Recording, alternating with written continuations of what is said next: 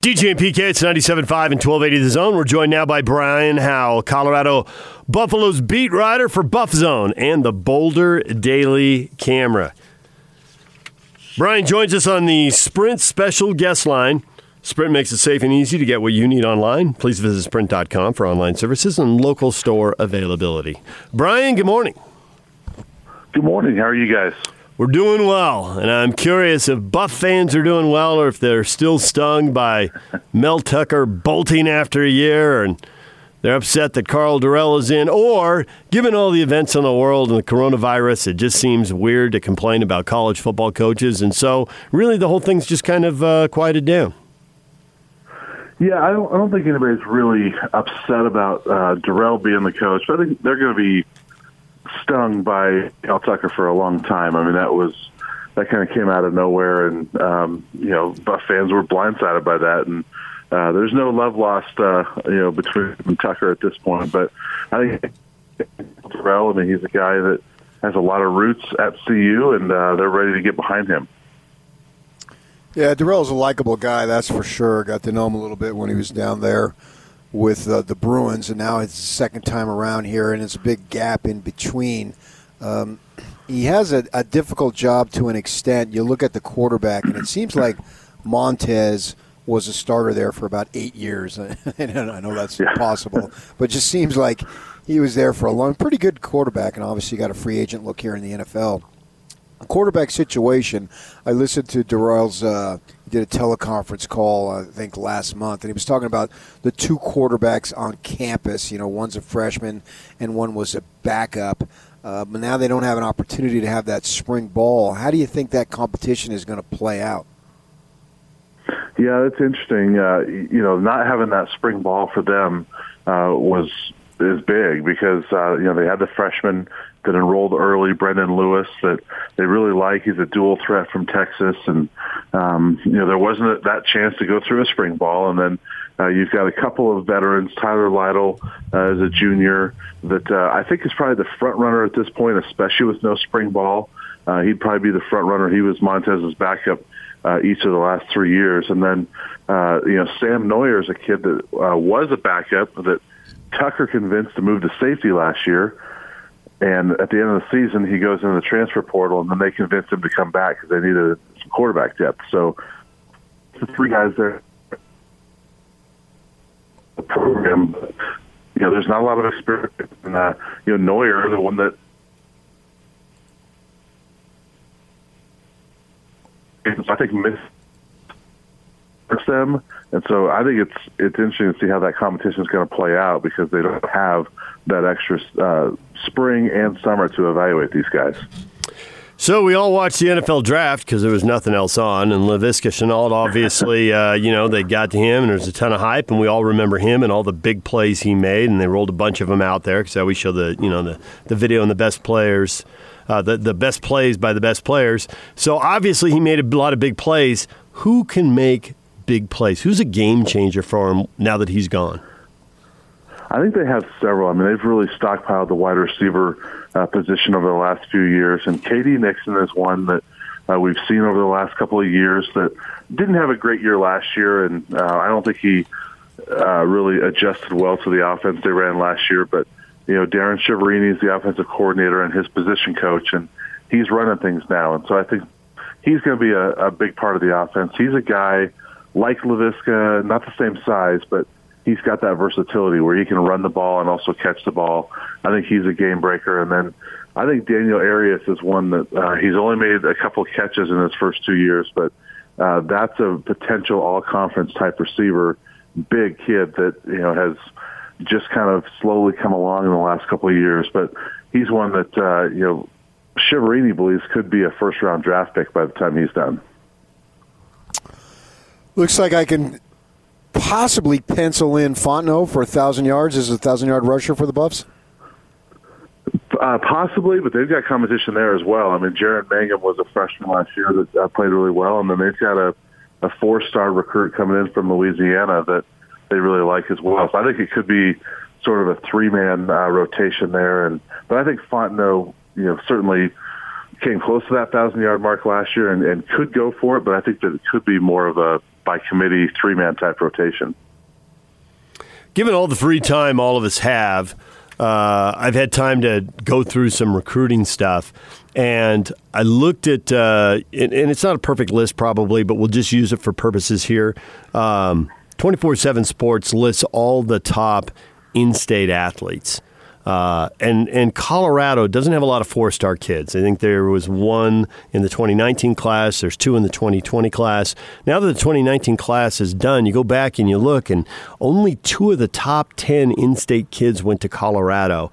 And of the top 16 kids, 12 went to Pac-12 schools, but only 5 went to Colorado.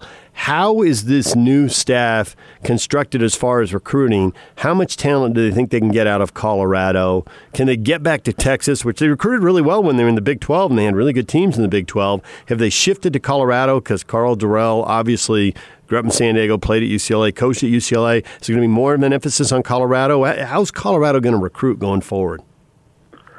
Yeah, I think they're still going to stay in California and Texas as much as possible. I mean, those have been the keys to their success in the past. And, this is a state that's got some talent, but, as you mentioned there's not a lot of 4-stars. There's not a lot of great talent in this state. And, and so I think there's a lot of times that the coaches say, well, we'd rather take a 3rd-tier receiver in Texas than the top-tier receiver in Colorado.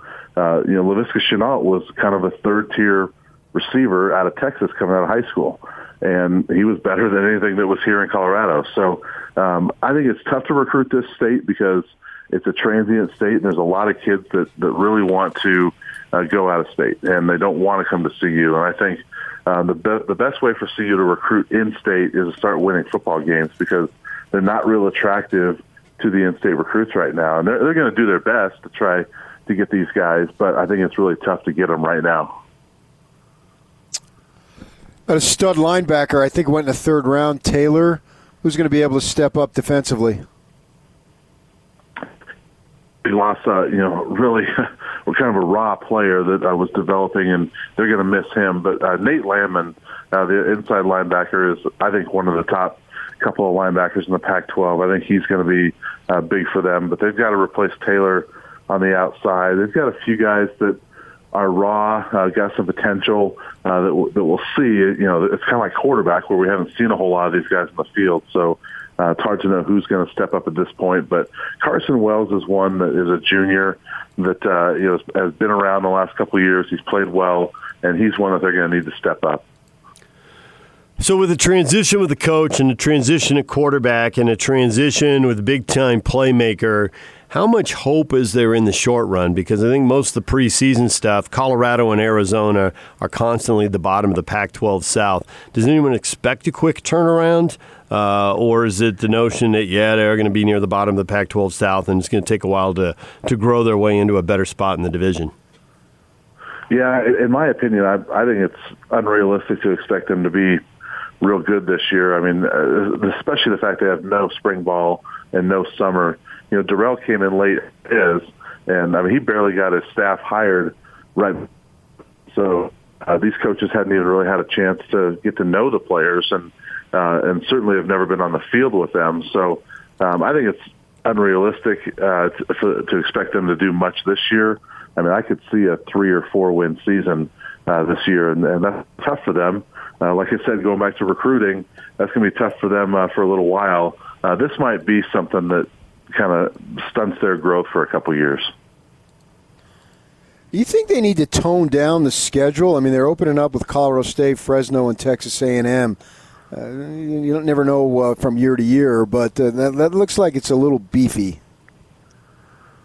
It is a little beefy, and it's a lot beefy. I did something on the schedule a year or so ago, and there are not many examples around the country you can find that of schools like CU that have scheduled so many other Power Fives over the next decade. And I mean, they've bitten off a lot, and I think a lot of it is financial. They want to get attractive games for their fans, but I mean, you look at that schedule, and there's a lot of seasons coming up to where they've got 2 Power Fives as their 3 non-conference games. So and they've dropped a lot of the FCS games. So you're looking at seasons where they're playing like TCU and Nebraska. something like that. And that's tough. And I think that's a lot to bite off right now for a program that's really struggled. And, I'm curious to see how that plays out for them. I mean, this year is, with only one Power 5, that's sort of a soft schedule for them if you look at the next decade. So this year's not too bad. Is the CSU rivalry solid? Are they going to keep playing that on a neutral field? Is it going to revert to home and home? How is that going to play out? This is the last year of it, actually. They're going to play. Last year was their last year in Denver. This year they're playing up in Fort Collins, and then they take a break for a couple of years, and then they're going to return to on-campus sites, and it won't be every year, but they'll play kind of 2 years on, 2 years off. That's kind of their plan for the future going forward. So what I'm getting from you, correct me if I'm wrong, is you believe Tucker's departure is going to set the program back a couple years, or do you think the program was going to take a dip even with Tucker? Well, I think the combination of the Tucker departure, but then also this pandemic and not having this offseason with the new coach, I think those two things combined are really going to set this program back. And not so much I think it's more so maybe the pandemic than the coaching change. Okay. But certainly the late departure of Tucker and, Darrell being hired so late in the process combined with this, I think it's going to set them back at least this year. And, we'll see going forward. But I think that this year is going to be real tough for them. So, obviously, they've been rebuilding a lot of facilities there. Does the pandemic impact the timeline of all of that? Because a lot of the recruiting issues could be traced back to the fact that they were kind of behind in the facilities race. Yeah, not really at the time because their football facilities have been built for a couple of years. It's more... Okay.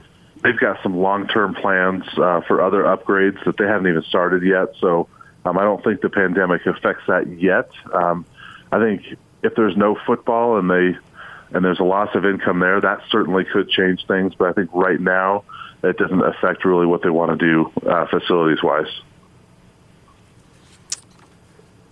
Well, Brian, we appreciate a little bit of time. Thanks for joining us, and we'll follow the Buffs down the road. Thanks for coming on the air with us. Thanks, guys. Appreciate it.